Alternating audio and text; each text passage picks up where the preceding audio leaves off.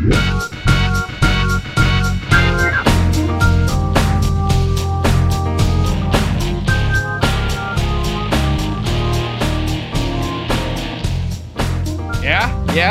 Oh. Is it? Hello, and welcome to the Layman's Guide to the Multiverse, where we dive between the panels and break through the fourth wall. I am your host, Paulo, today, because I'm starting this episode, and with me today is Matt. Howdy. Ed. Let's go! And Mike. Hello. All right. I listen, I'm sorry. I literally had to drag you guys. What are you apologizing for? I'm hype. Because I feel like I dragged you guys to finally watch this movie, to finally understand what I've been fucking going on and on about. I'm really excited because Thor, at time of recording, Thor: Love and Thunder just came, is opening night. I'm gonna be there tomorrow afternoon. Wait, is it really? It actually comes out today? Yeah, it actually comes out today. Oh shit! No kidding. It actually comes out today. I am gonna be there tomorrow, unfortunately, because I decided to be here with you guys to record tonight instead of going to the movies. What a bummer! It's for the fans. It's for the fans. And you're so hyped over it, you broke our long-standing tradition of bringing us on topic on a pun. I hate puns. Wow. So it's fine. He hates puns. Fine. He hates my bits. It's great. I love it. But I'm celebrating the fact that I finally got Ed and Mike to watch this movie, to watch Thor Ragnarok. Hey. You mean Thor the Rainbow Thor? Thor the Rainbow Thor. I'm sorry. But you're saying that like you held us at gunpoint. Like I finally fucking convinced him. I did. I literally was threatening you guys. I'm like, we're doing this episode. I need you to watch this fucking movie. To Paula's point, that movie did come out in 2017. I mean, that's fine. Yeah. I feel like go ahead. Sorry. Ed, Paulo didn't come to your house and point a gun at you? Because that's happened to me. Like he totally did, and definitely didn't not do that. I'm thinking I'm the only one he pointed a gun at, and I'm getting suspicious. Blink twice if you need help. God. Can you see anything I'm doing? I can't stop blinking. My eyes are so moisturized. No, but I really do.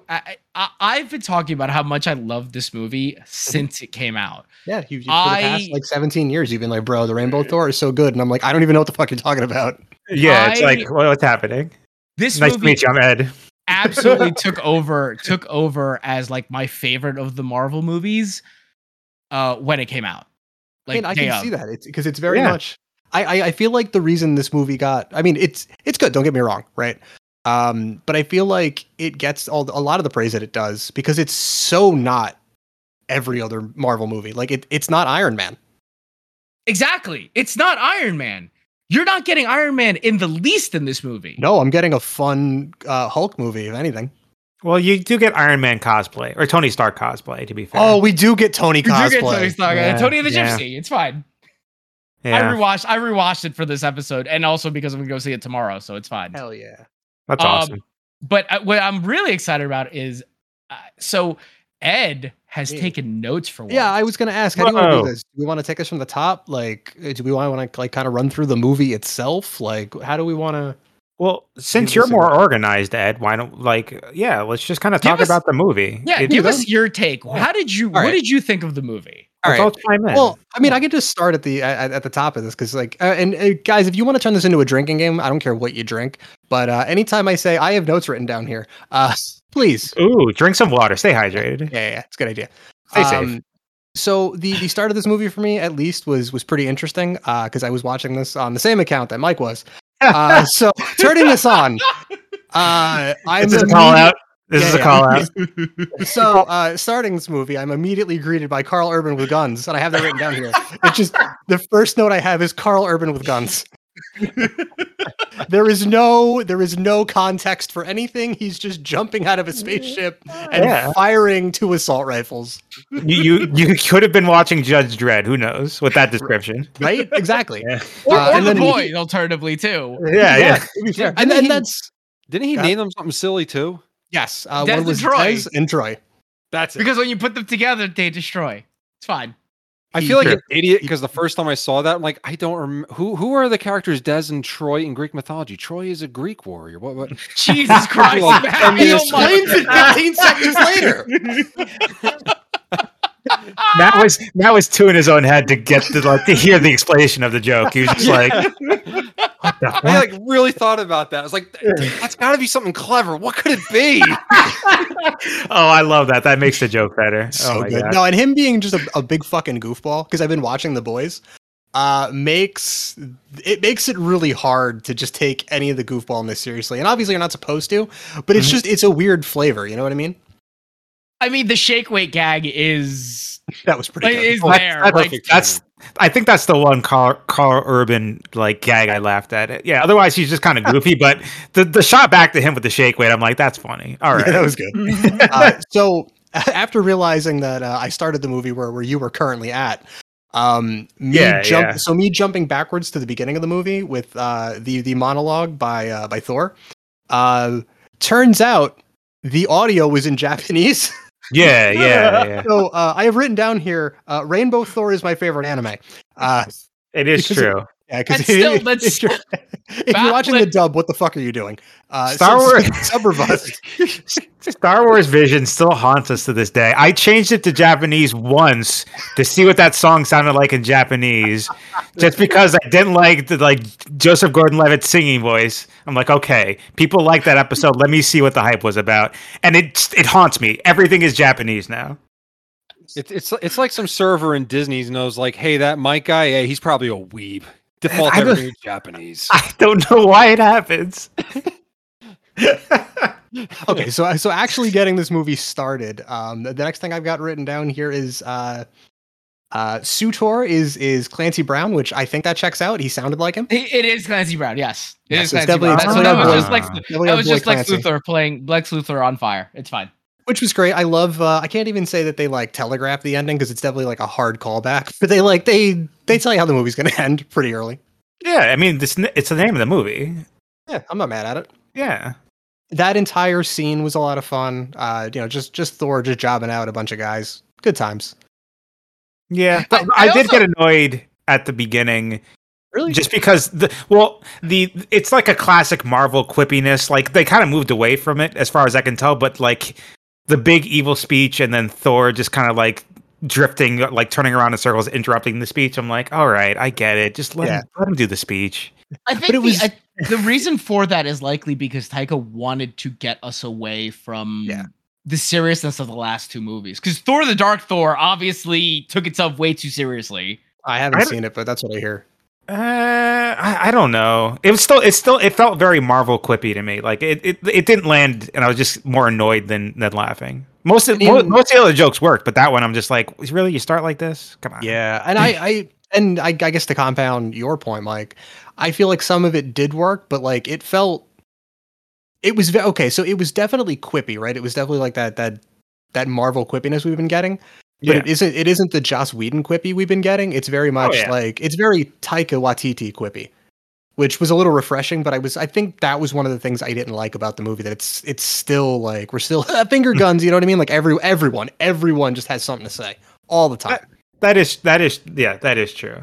But I feel like because comic movies are goofy. They're so goofy, and comics in general are goofy. Like let the bad guy finish his like cheesy speech. Don't like interrupting him is just kind of pointing out how cheesy everything is. Like it's not helping your case. Just kind of revel in it. That's fair. Yeah. I can see that.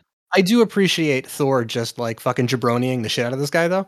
Oh yeah, the fight was cool. Yeah. I mean, even so, him just like jabronying him while he's all tied up and stuff. And then he's like, all right, well now I'm not. Now I'm beating the brakes off all your friends. And then he just like lays the smackdown on him, sends him to Dick Kick City, and like takes his. Yeah.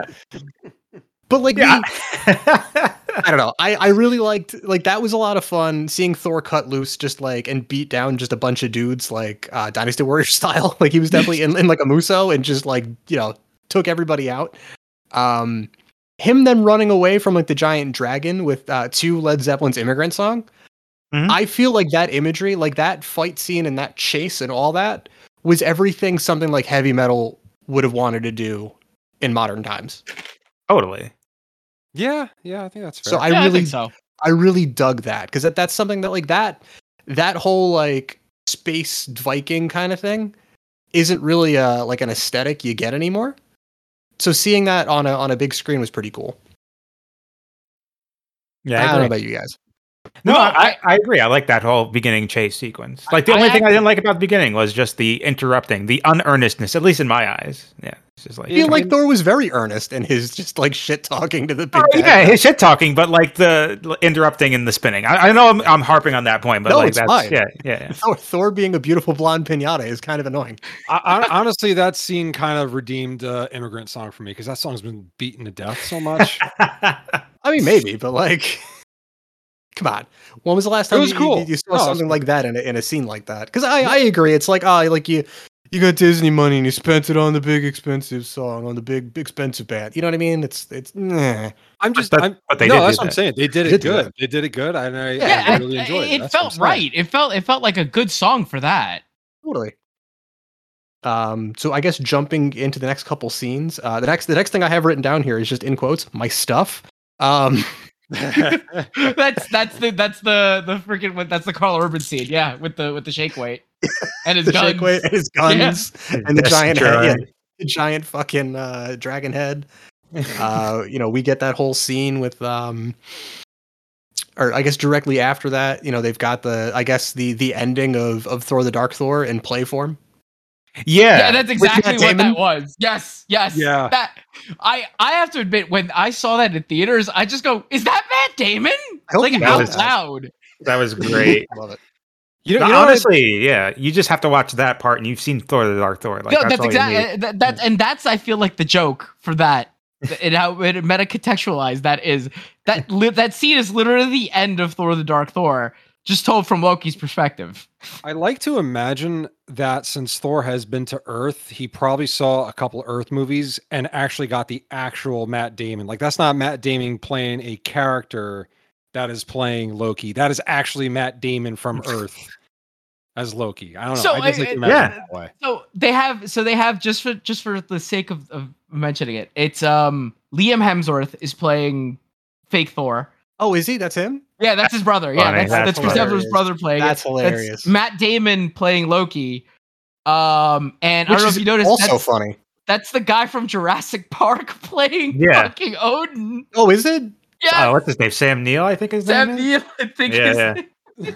I can't remember. So I feel like Matt Damon playing Loki is like was he Loki in Dogma, or was that Ben Affleck? I think he was Loki in Dogma. Because I think even funnier if that's the case. That's pretty good. Let me do a quick Google. He does play Loki in Dogma. Oh my god! Oh, that's a good joke. Layers. That's a good joke. That's good. Look, for me, a lot of the stuff that makes this so funny is like the little details that you catch on like second watch. So like in the scene where he finally revealed that Loki has been Thor. Loki has been Odin this whole time. Yeah. Just the look of disdain from the actors and Sam Neill just pulling his eye patch off. Like, I don't know. All of those moments strike me as even funnier. The 5th, 6th, 7th time I've watched this movie. I'm pretty sure if you watch it another like time or two, you're gonna get a free bubble tea at the end. I've admitted I've seen this movie quite a bit. You got to stamp your card. They do. I know. Bring your Thor card to the theater. They might let you see Love and Thunder for free. I already paid for the tickets. Unfortunately, it's fine. Maybe they'll refund the tickets and give you a bubble tea. Ooh, I doubt that. Maybe they'll just give you bubble tea. Maybe they'll give you bubble tea. Rainbow Thor gives you bubble tea. Ooh, no, the Love and Thunder gives you bubble tea. Oh, bubble. Ooh. Continue with your notes, Ed. Okay, so speaking of bubble tea, and this is actually kind of ironic here because I literally have written down Bubble Tea Crystal Man sounds like he's doing a Dr. House impression while wearing a Doctor Strange cosplay. Yeah, the scene with Benedict Cumberbatch. Yeah, his fucking American accent is garbage. He's called Doctor Strange, not Dr. Normal Accent, Ed. To be fair, his American accent's better than Daniel Radcliffe's American accent in Guns Akimbo. Hey, get out of here! His accent was perfect. I'm not even sure if Daniel Radcliffe was even acting for real in that movie. I think he was under constant stress. Yeah, that movie was ridiculous, and I loved it. Oh, it was so good. Chef's kiss. So, You haven't seen Guns Akimbo? Do yourself a favor. Fun fact about Daniel Radcliffe: people are starting to say that he should play Wolverine in the when they cast the MCU Wolverine. All right, cool. I'm down for it. Fuck it, let's go. It feels weird, but like, okay, that's fine. That's fine. You see how ripped he was in the Weird Al trailer? I did not. Like weird. Okay. He's like weirdly ripped. I'm like, okay, this movie's a parody, and that's great. Because why not make a Weird Al biopic that's also a parody? Yeah, going off that trailer, they put like zero effort to making him look at all like Weird Al. Yeah, it's incredible. But he kind of does if you like squint and he's far away. Like, yeah, I haven't seen that trailer yet. I should probably. Oh, you should. Yeah, check it out. Do that. Should probably. All right, continue, Ed, please. I mean, so the next thing here I have is just Hela's unhinged because when she shows up, she just looks like she's losing her mind. Yeah. So what's even funnier is directly after that, this is quoting The Love of My Life here. She looks like she should be part of the Matrix, and not like Neo and Trinity running around, but the actual text from the Matrix. Oh, there you go. Yeah, that's fair. I really liked her menorah headdress. I think that was really cool. I was gonna have that written down. That is comic accurate. Yeah. On the plus side, that is a comic accurate headdress, though. Like, I'm surprised that they made it work. They made it work. Also, Cate Blanchett, immortal. Like, this woman doesn't age. Yeah, it's eerie. It is really eerie. But she was great.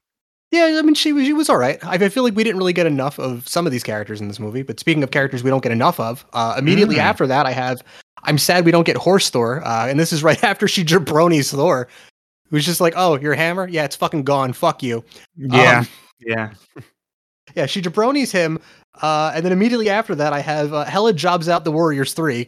Yes, she does. Yeah. And everyone talks about that, too. Everyone's like, wow, the disrespect on the poor Warriors 3. Yeah. Shows up. Yeah, shows up, kills the 3 of them, because I guess we got to get her over, because her blowing up Mjolnir wasn't enough. I mean, like, she's literally... Asgard, right? She's literally chewing the scenery. Like she chewed through the Rainbow Bridge, and Thor fell through it, and so did Loki. Like she's like, nothing is safe in Hela's wake. No, not at all. Her superpower is knives. It is. I actually that's a note I have later on here. I love that her superpower is infinite knives. Yeah. Which, like, if you're gonna kill people, infinite knives is a good superpower. Yeah, it's a lot of knives. We don't know if it's infinite. She might run out eventually, but no one ever lives long enough to find out. Does she have to go to the knife store and get more? Is there just not enough cutlery in the knife dimension? Like, yeah, the prequel to this is just her at like a knife emporium, just buying a bunch of knives. It's her at Restaurant Depot, just like it's like, well, I'm banished from Asgard. Might as well go to Knives R Us and just stock up. Thanks, Jeffrey. Yeah. So speaking of the Bifrost getting destroyed, I've got here Thor gets transported to the Wall-E trash planet, completing the Disney extended universe. Because where's the lie? I mean, the arrival to Sakaar absolutely is the Wall-E trash planet, but which was Earth the whole time. But let's be honest. We have not had a Marvel movie that actually looks the way that this movie has looked, though. I do really love like the entire aesthetic and like the vibe of this movie. Mm-hmm. I mean, even the soundtrack is interesting enough. It's all 80s synth for the most part. I mean, I wouldn't even say it's that like retro 80s synth. You know what I mean? Right. It is very synthy. Yeah. I do have something to say about that. I have something written down for that too. But not yet, because the next thing I have here is just Tessa Thompson, because like she's great in this movie. She's fantastic. Yeah, she's fantastic in this movie. And I something that was brought up to me, the love of my life as we're watching this is just like, I don't know if Tessa Thompson's a good actor, but she's awesome. It's one of those things that it's like she just is in every movie. It's like if you need a Tessa Thompson type, just hire her. She's great. Ironically enough, it has been said that she and Chris Hemsworth, who have so much chemistry in this movie, are not good in Men in Black together. Oh shit! They are both in that movie, aren't they? Yes, they are both in that movie, and that movie was apparently terrible. It was like in and out of theaters in a weekend, I feel. Oh no. Men in Black International, yeah. Apparently it is not good. Ugh. The director matters, I guess. I want to blame the movie itself, not those two, you know? I mean, like I said, part of one of the other reasons that I feel like I enjoy this movie so much is everyone, and I've said it multiple times, everyone who made this movie just looks like they're having so much fun. Yeah. Yes. They are literally just, like you described, Cate Blanchett unhinged. They're all unhinged in this movie. They all Jeff Goldblum. I have notes about him too. But like I was gonna say, if everyone looking like they're having fun, even just the way like as Tess is getting out of the giant mech that she's in, just the way that she kind of drunkenly like stumbles forward and has that look on her face, like you're not sure if she's gonna like fuck, eat, or kill Thor, and then falls. Yep. Yeah. Like this, and then she gets up with the same look on her face. I'm like, no, this is great. Give me more of this. But Yeah, speaking of unhinged Cate Blanchett, again, this is a direct quote. She looks like she took off the Batman's cowl and Robert Pattinson wasn't underneath. Because where's the lie in that? Like, just I don't want to be like when she doesn't have her menorah headdress. It looks like she's got just like the eyeshadow that but she Robert does Pattinson's though. Batman. She absolutely does though. She does. But for this movie, it works. She's just very tired. She's gonna take a nap. He's a little nap. It's like very dark circles. So here's the thing. So I don't know if you noticed this, and I'm only calling this into continuity because I have seen this movie way too many times for my own sake. Remember, she's banished from Asgard. The whole reason that she was banished from Asgard is because she gets her powers from being on Asgard.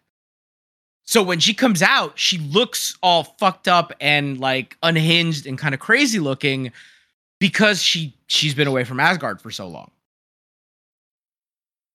As you do. Yeah. And so as a result, like you notice like her costume's all ripped, her hair's all fucked up. And the longer that she spends on Asgard, the better her like costume kind of reappears, the better her like her powers get, the better her hair gets. Yeah, she's literally homesick. Yeah, she's literally, and she's getting stronger as she's on Asgard. Ooh, that is actually a really good way to put that. Sorry, I just needed to point that out. No, that's good.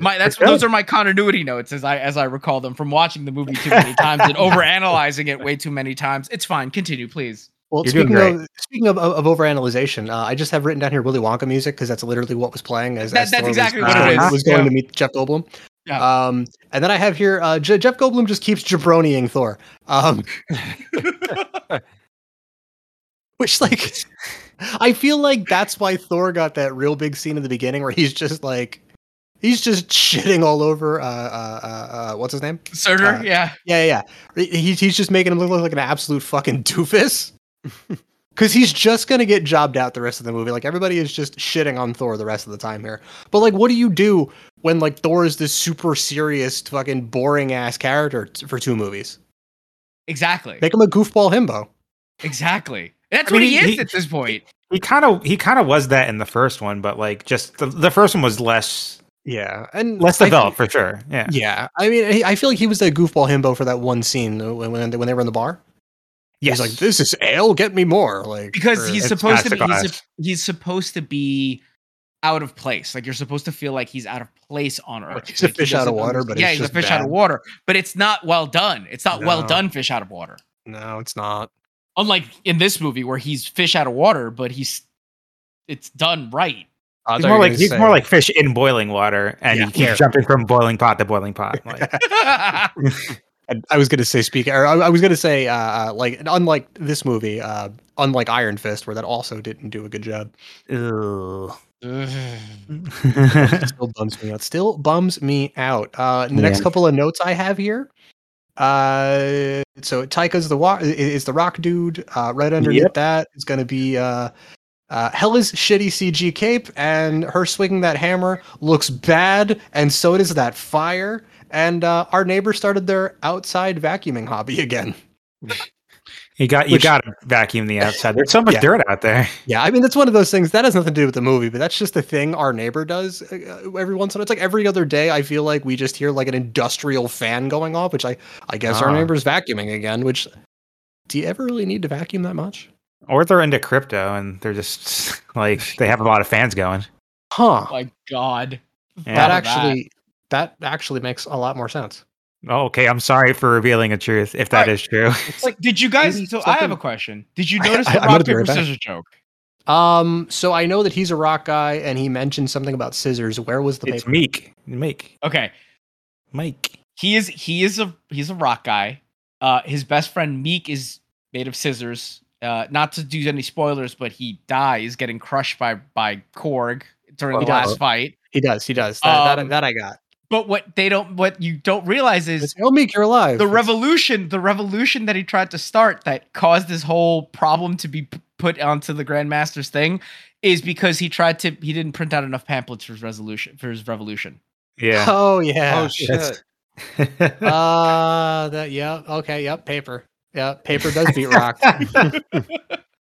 Sorry, No, because I knew they were going for that. I was just like, "Where's the paper joke?" And I guess didn't realize they made it already. Yeah, pamphlets.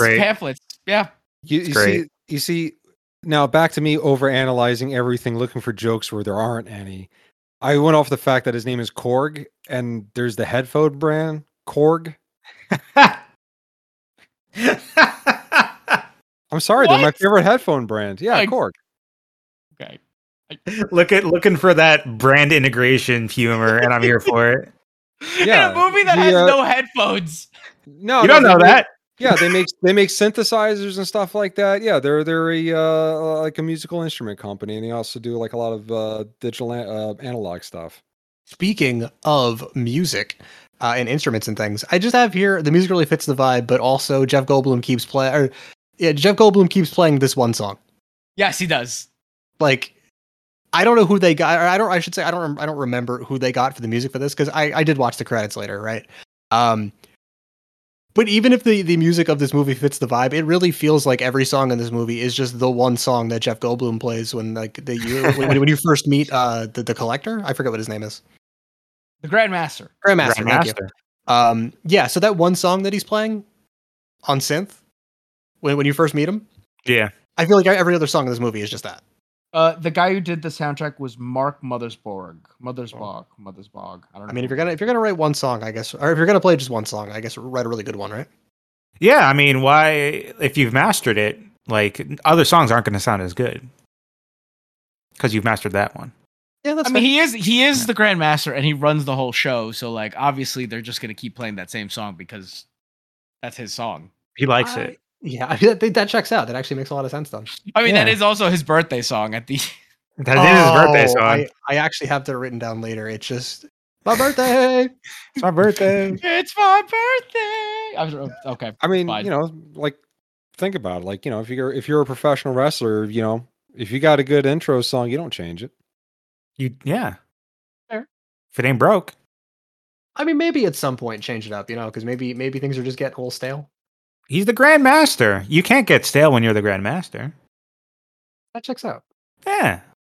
And continue, please. I don't know. Are we gonna get through all of your notes? Probably. I have notes written for this entire movie. Like, so the next thing I have here is just the Thor and Hulk fight should have been bigger, but then right underneath it is Hulk is auto-tuned, and right underneath that is baby arms. Yeah. Baby arms. So, Mark Ruffalo, classic baby armed actor. Well, he yells baby arms at Thor. He does right. Baby arms right. Which I thought was ridiculous. But am I the only one that picked up that, like, every time Hulk starts yelling, there's just this weird, like he's yelling in scale? Like, it sounded like he was auto-tuned. Is it just me? I remember we were discussing the part that you mentioned that at, and I actually looked for it, which was the part where he's trying to stop himself from turning back into Banner. Yeah, and he's kind of yelling, like the couple of sentences he's saying at Thor sounded kind of wish. For that part, it makes sense because I think he's fighting with Banner to keep control of the body. Yes, and at that point it would make sense. But even before that, when they were having like a conversation in Thor's like quarters, he still sounded like he was auto-tuned. Like he sounded like Cher in Believe. Like I'd have to listen to it again because I didn't pick up on that. I didn't catch up on it either. And maybe I'm just losing my mind, it's very possible. Yeah. So yeah, the whole like Banner Hulk thing, or actually let me go back a little bit. That Hulk Thor fight, I feel like should have been bigger. Because it didn't feel super, like it didn't. Here you have two guys that, like, if you set one of them loose on Earth and they just let loose, should destroy the planet, right? And now you've got two of them in a confined space, and like, yeah, okay, so they're obviously not gonna blow the planet up, but the two of them trading blows, but it just felt too small for these two like literal godlike characters. I mean, they also, you got to remember, the whole premise of that was like Thor doesn't want to fight him. Yeah, but I mean, at first he doesn't want to fight him, and he's like, "Fuck it, I guess I have to." Yeah, fair. But I guess I also think the premise of that whole fight was Thor still figuring out. Like, remember, at this point, he's lost his hammer, and he keeps bringing that up throughout most of the movie. The fact that he lost his hammer's gone. That hammer is an integral part of his relationship. He has a very deep and intimate relationship with his hammer, as Quark points out. He does. About it, it used to pull him off, and he'd fly on it. So, he totally got pulled off. I don't know if you also caught his what we do the shadows joke. Yeah, about the wooden the fork that would only work on vampires that were huddled in the corner. You want to kill 3 vampires? Yeah. It was good. But like that's a whole thing with that. The whole point of that part is Thor is trying to figure out what the hell he is without his hammer. Oh yeah.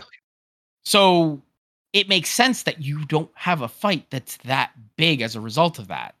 Makes sense. I mean, but he's still, even without the hammer, he still is like super strong and super durable. Yep. He's a god. Yeah, he's a god. That's kind of what I'm getting at, is like, even without the hammer, I feel like this should have been a bigger knockdown drag out fight. But really, I mean, I just want a big dumb superhero fight between the two of them. If like you're going to throw the two of them into a fight, you want more of Zod versus Superman. I want more of Zod versus Superman without Zod murder. You got to murder Zod. I mean, always, every time. I mean, yeah, because like that, because he's going to kill everybody if you don't. Yeah. Especially in that situation, there is no subduing that guy. But like, you know what I mean when I say that. No, I get you. You got to murder Hulk every time. Oh yeah, no, you got to. Technically, Superman did kill Bone Hulk. There you go. Yeah, they were like, "Hey, who kills Superman? Let's pull something out of our asses." That is what what's his name? Doomsday's supposed to be. Supposed to be Bone Hulk. Yeah. Yeah, Doomsday's just Bone Hulk. Yeah.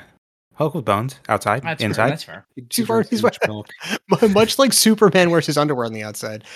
Doomsday wears his bones on the outside. Oh wow! What a fashion choice, right? How poetic, the parallels. All right, moving past the fight between Hulk and Thor.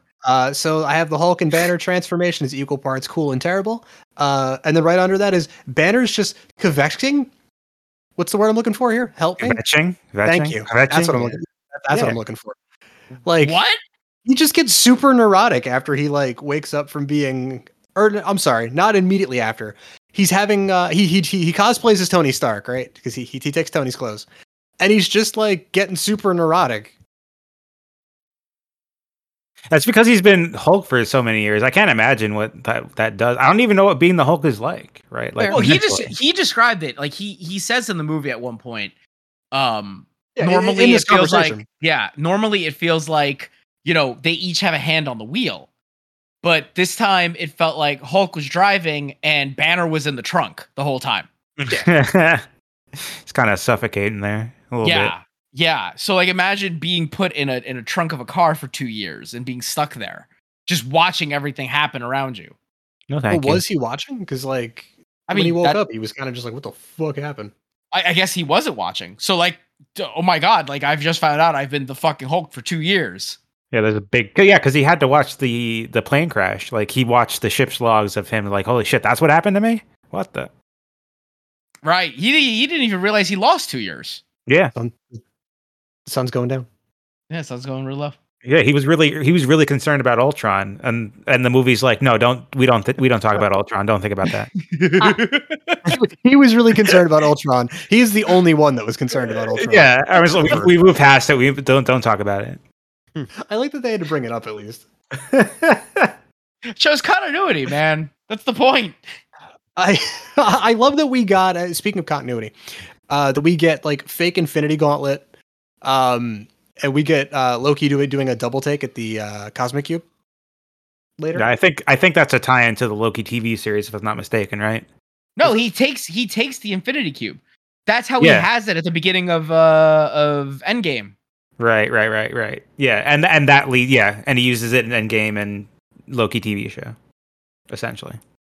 Yeah. So basically, all right. So that whole scene was meant to set up the fact that the Infinity Cube is back, like that stone is back on Asgard.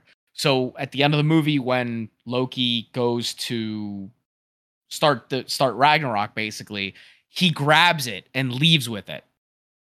So he's got it with him, and that's why Thanos attacks the Asgardian ship at the beginning of Endgame. Ed, you haven't seen Endgame, right? No, I haven't. Okay, unfortunately. You haven't seen Endgame. Oh, okay. Yeah, because I also from what I'm being told is the end of Ragnarok is very interesting because the immediate, like the first scene of Infinity War is the end of Ragnarok. Oh, right. Infinity War, not Endgame. I'm sorry. I always mix them up. Yeah. Yes. Infinity War, actually, watching Ragnarok, Infinity War is kind of a bummer. It kind of undoes a lot of what Ragnarok did. I'm like, oh, okay. Right. Like the whole character development with Loki. Yeah. And just how it starts, it's like Ragnarok. This is kind of spoilers for this is later in the movie, but like Asgard isn't a place; it's a people. And then Infinity War starts. It's like, well, fuck Asgard then, okay? Fuck Asgard, fuck its people. Well, no, that's what I'm saying. Like, because Thanos comes in and fucks up the people of Asgard just so he fucks Asgard. So. I'm like, wow, that's a bummer. Oh, okay. Well, I mean, we know a lot of the survivors from that end up moving to that one spot in Denmark that they show that Odin dies at. Right, yeah, because that's where Thor is in Endgame playing Fortnite with Korg and all that, right? Yes. Yeah. Yes. So that's essentially where they were, like Valkyrie. And Valkyrie, again, spoilers. She survives all of that, and she's king of Asgard on Earth. Checks out. Yeah, you got to nominate Tessa Thompson. Hell yeah. Yeah. So continue, Ed. Where are we on your notes? I know we've jumped ahead. No, it's fine. On my notes here, I just have everyone is having fun. Thor and Loki use Fallout 2 guns to escape. It's my birthday. And then the note I was talking about earlier. I love that Hela's superpower is just infinite knives. So many knives. And they get objectively bigger as the movie goes on too. Yeah, she had the ocean knife that skewered the ship. No, she totally had ocean knife. And speaking of ocean knife, because it skewers the ship. The next thing I have here is just Karl Urban recreates the Doom box art and then gets jobbed hard. Yeah. So that scene is actually supposed to be a scene from one of the comics where Scourge, the character that he's playing, Scourge, dies. Wow. Does he die in the scene? I don't even remember. I believe in the comic scene he does. In the movie he does as well. Yeah, because it was his noble sacrifice, right? He broke the ocean knife and he shot a bunch of the skeletons. Yeah, gotcha. Yeah, so it's him repenting. Yeah. I don't think I've mentioned Idris Elba once, and I apologize because him as Heimdall in this movie, it's pretty good. It's excellent. He brings that nobility to the role. I like anytime Heimdall's on screen, it's he's gonna fuck shit up. Which makes me sad because basically he dies right after in the next movie in Endgame. I'm sorry, not in Infinity War. In Infinity War. Spoilers, but yeah, that's what I'm saying. Infinity War. After seeing this movie, Infinity War is kind of sad, yo. I don't know. Makes me a little sad. Yeah. Did Kevin Feige and the rest of the guys actually watch this movie? Yeah, they did. They did. They just wanted it to hit harder because everyone loved Ragnarok. Okay, we know how to start Infinity War. Yeah, a huge gut punch. Yeah, and that's what I'm saying. Like, it totally hits you that much harder at the beginning of that. And if you stay for the end credit scenes, that end credit scene is basically like literally the next scene in Infinity War. Cool. Yeah, something like that actually makes me want to go check that out now. I mean, you should. The movies are fun. Like, I skipped a lot of the in-between movies, but I watched Infinity War and Endgame. And I'm glad it came back to Ragnarok. Ragnarok was a lot of fun. Well, because, and I will say this. So, I feel like more of Thor's story is told in this movie than in, like, the first two. Yeah, well, I actually saw both of those movies, but that was pre. I think I got. That was before the pre-burnout of the Marvel movies. Pre-burnout, yeah. I think that was pre-Ultron. Yeah, Ultron was the pre-Civil War. Civil War is the last one I really watched in theaters. Like, I was watching all of them up to Civil War, and after Civil War, I'm like, I'm just kind of all right. I'll watch the big ones. I'm fine. Yeah, that's definitely where I was, and even watching Civil War felt like a slog to me. Yeah, it was like, this isn't. Yeah, it's okay. It's all like, right. Everyone just going, oh my god, this airport fight scene, and I'm like, oh my god, everyone is like, they had to dub over everybody's voices because everybody's wearing everyone is just a CG man. Yeah, and it was literally, I think we brought this up before, but it's literally like someone smashing two like superhero figures together, like toys. Yep. Because like, if you think about that fight, like Hawkeye's on one side running with the rest of the group. Hawkeye shouldn't be running towards anyone of power. He stands back and shoots arrows. Like, why are you running?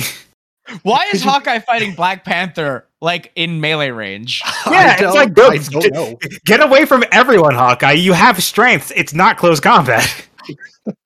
So tell me, Hawkeye, if you saw all your friends running towards the bad guys, would you run in there with them? Apparently, yeah. It's 100% yes. But yeah, I absolutely love like the concept of getting all your action figures together and smashing them together for that fight. Man, the little kid in me fucking loves that shit. It's great, but like, it's a movie. Make it look make it look interesting, because that scene is very, very gray. The fact that it's backdrop on an airport kind of bothers me. Yeah. Like, but you can make it interesting, but just like, everything seemed very flat to me. Like, there was no, like, all the shots were, nothing stood out. It was just all very like, here's a shot of them doing something, and go to another shot of them doing something else. And unlike Ragnarok, where every scene felt like it was popping with color. And I was just gonna say that like, I'm glad I'm not the only one that thought that fight scene felt flat and like felt a little like saturated.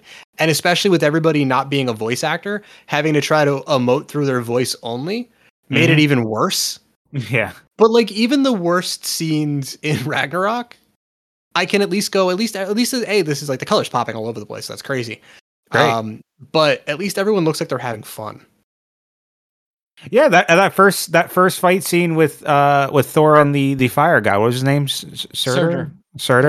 Yeah, like him throwing the hammer, and then like the camera following the hammer with still like Thor in the background punching people like that. Yeah. There's a lot to look at in that scene. Like, it was interesting. It was cool. Yeah. Oh, definitely. Yeah.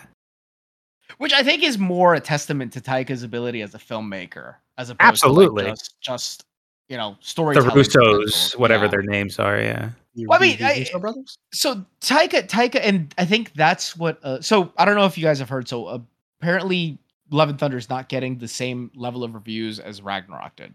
Okay. I've literally. So I've seen.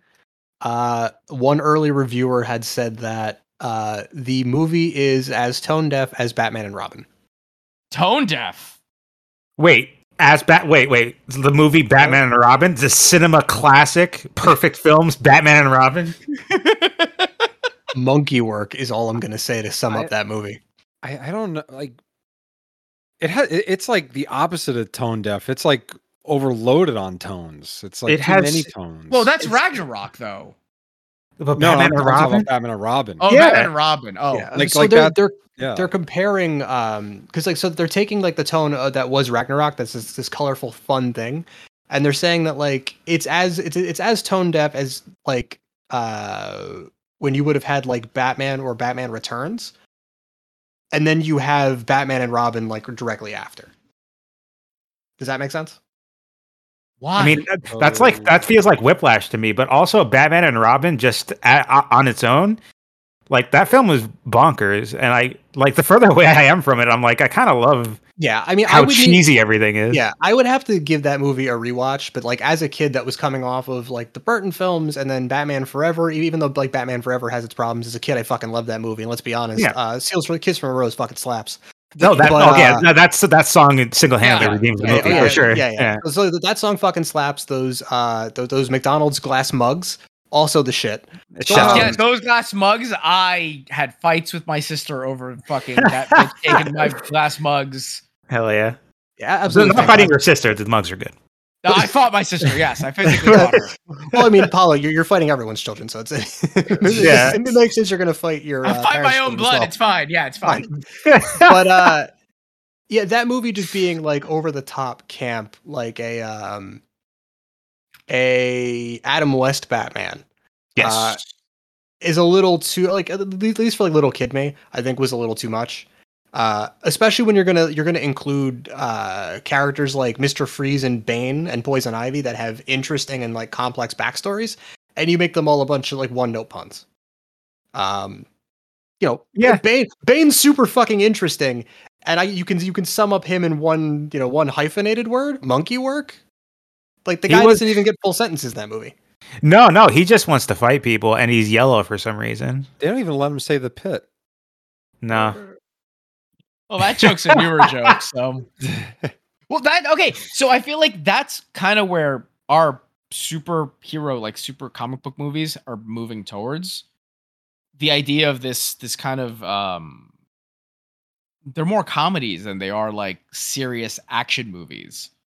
Aside from like the Batman. Yeah, the Batman was very serious. But like the Marvel stuff, though, you can't I don't know. If you try to make it 100% serious, though, it's gonna get silly. Well, I mean, Captain America 2 was very serious. Yeah, Captain America 1 was serious. Yeah. Captain America. Well, okay, you got to remember, Captain America 1 and 2 take place at an earlier time in comic book movies, which is a really weird thing in and of itself to kind of talk about, because the very genesis of comic book movies, like Iron Man was the cookie cutter mold. It still is, technically. It still technically is. Absolutely. But now we're getting these attempts at things that are different. Love and Thunder is supposed to be a romantic comedy. Oh. It's not supposed love is to be. Love is in there. Yeah. Exactly. It's not supposed to be your traditional superhero movie. It's supposed to be a romantic comedy with a superhero backdrop. Yeah. I mean, I hope it's interesting. Yeah. My question's going to be, is this movie getting, or is Love and Thunder getting bad reviews because of the same reason that, oh man, what was that Guillermo del Toro movie? Pacific Rim. Nemo? No, neither of those. It was actually like a gothic romance movie, but the trailer would have you believe it's like a fucking horror movie. I saw that movie too. No, is it like Red something? Yes, Red something with Tom Hiddleston was in it. Was he? Or is it Crimson? Crimson something. Hold on. Oh, no, I gotta look. I thought it had something to do with Red, but no, you're right. It might be Crimson something. It's like Crimson, not Crimson Castle. This is Crimson Peak. Yeah. Is it Crimson Peak? Crimson Peak, yeah. Yeah. Yes. So that movie initially got bad reviews because people the reviewers went into it thinking it's a straight up horror movie, and it's not. It's a gothic romance movie that just happens to have horror elements. Can I tell you something? Yeah. I actually really enjoy. I've only watched it once, but having watched it once, I enjoyed it. I hear it's good. I hear it's very stylish. It's not a movie I would probably rewatch. Like I wouldn't go out of my way to rewatch. It's on Netflix, by the way. If you guys decide, if you haven't watched it, okay. But like remembering that movie was really slick, really well done. So like, I'm going into Thor: Love and Thunder just expecting a Taika joint, regardless of what it's gonna be. I hope it is, because Taika at his worst is definitely, in my opinion, better than a lot of other directors. Yeah. I mean, have you guys seen? Obviously, you've seen What We Do in the Shadows. Yeah. I haven't watched the other movie you recommended. Hunt for the Wilder People. Yeah, you got to see it. People. I have to watch that. Sam Neill's in it, and what's her face? The second in command. The second in command from the Grand Master. You know what's funny? That she's makes in it sense as now well. why Sam Neill's in this in Thor Ragnarok. I think he just likes working with Taika Waititi. Like that makes sense. New Zealand, yeah. Did you hear? Okay, no. Did you hear this one? This is funny. Apparently Taika, after having worked with Natalie Portman on Love and Thunder, I've heard this. Asked Natalie Portman if she wanted to be in a Star Wars movie, and she goes, "I've been in a Star Wars movie," and he just goes, "Fuck those movies." Got him. Holy shit. Fun. I mean, maybe they could bring back the Padme resurrection arc from the Vader comics. Who knows? Make it happen. He's Get weird with it. on the plus side, he's moving away from the Skywalker saga, so Good. I'm okay with that. I'm very okay with that. I'm very okay with that, if I'm honest with you. I need new weird characters. I need new weird stuff. This is why like I'm reading the reviews that people are putting out for Love and Thunder, and like you're getting the two sides of the coin. The people who are going in expecting a superhero movie and then getting a romantic comedy, they're like, what the fuck is this?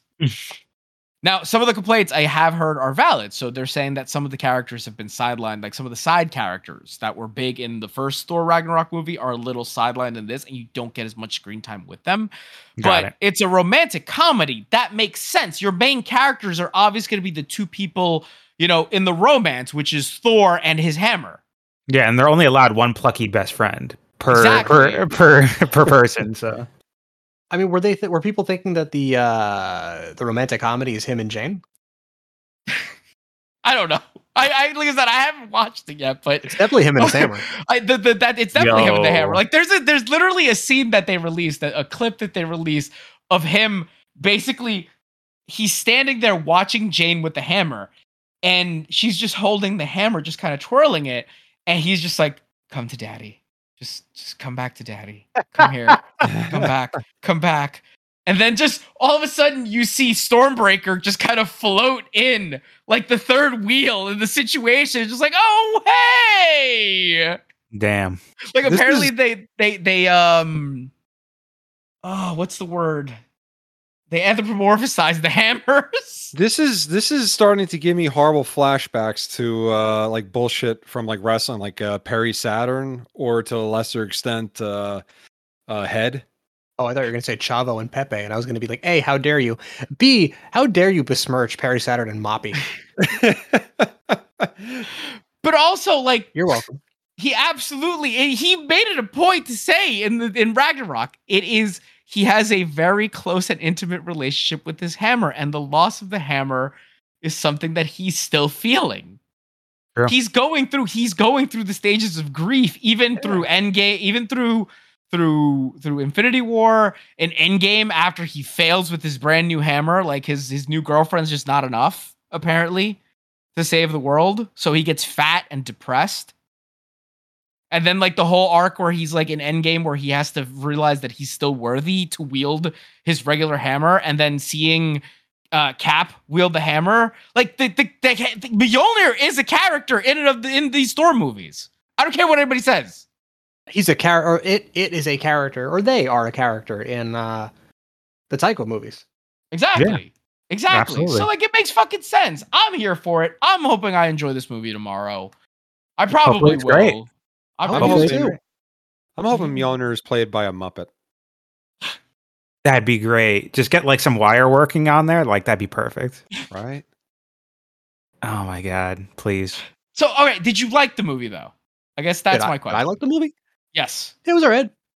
All right, Hacker, did you like the movie? Mike, did you enjoy the movie? I did enjoy the movie, and I just want to touch on the one scene that I thought that was unlike any other Marvel scene, and it's the coolest scene I've seen in any Marvel movie, really. Is the flashback with the Valkyries attacking Hela? Oh, because you could paint that like on the side of a van, and it would be perfect.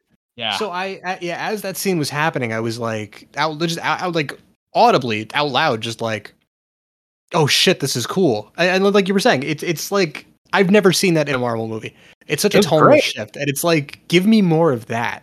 It was great. It reminded me so much of like these like I said, like paintings on the side of a van.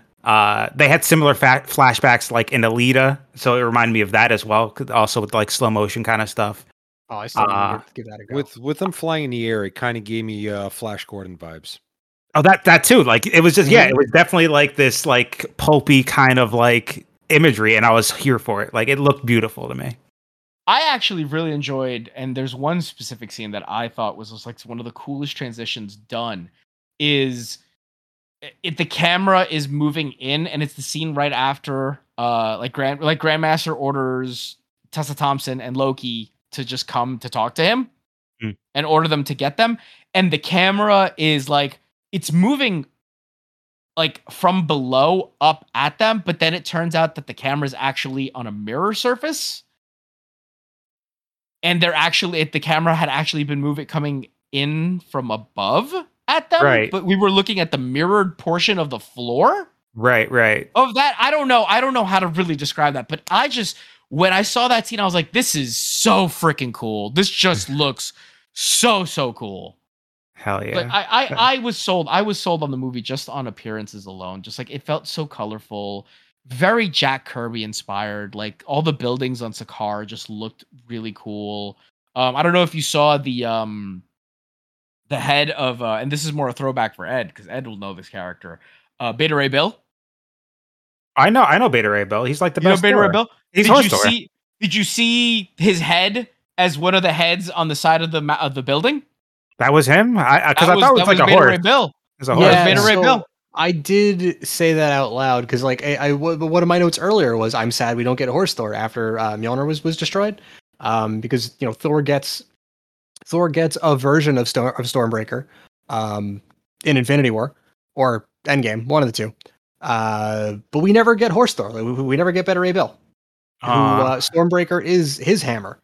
I do like though that the hammer axe combo that Thor gets in the later movies is a nod to the Ultimates.